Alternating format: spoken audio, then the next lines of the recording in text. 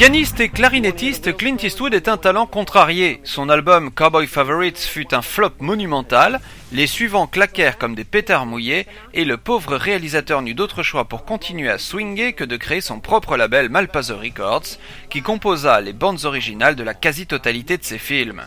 C'est dire si Jersey Boys était pour lui l'occasion de se rassurer.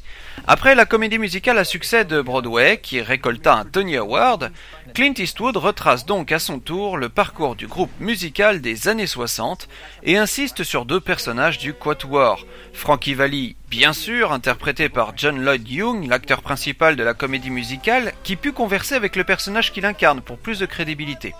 Et Tommy DeVito. Un choix étrange puisque l'autre compère qui resta jusqu'à la fin du groupe est en fait Bob Gaudio. La réalisation est très sobre et les travelling communs succèdent au plan très classique. La position des caméras est néanmoins très étudiée, par exemple lors des sorties de prison ou du règlement de compte avec Tommy chez le mafieux Angelo.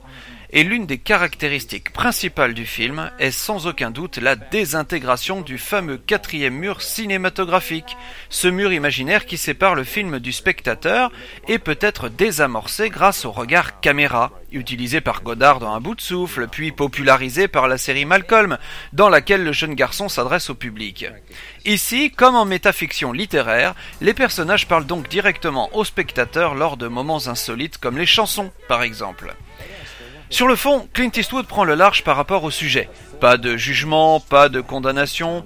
La simple histoire d'un groupe musical avec ses tracas habituelles.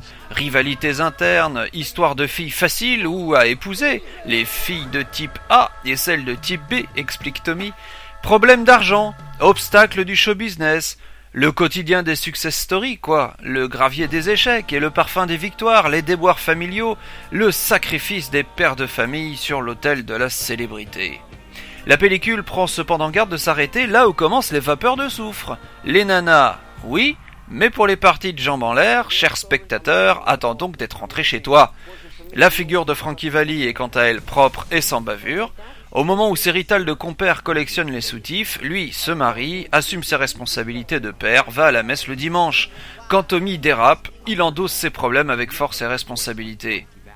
Pour enrober le tout, le film met brillamment en scène les meilleures chansons du groupe, de ces chansons qui vous font oublier le quotidien en remuant le pied en cadence.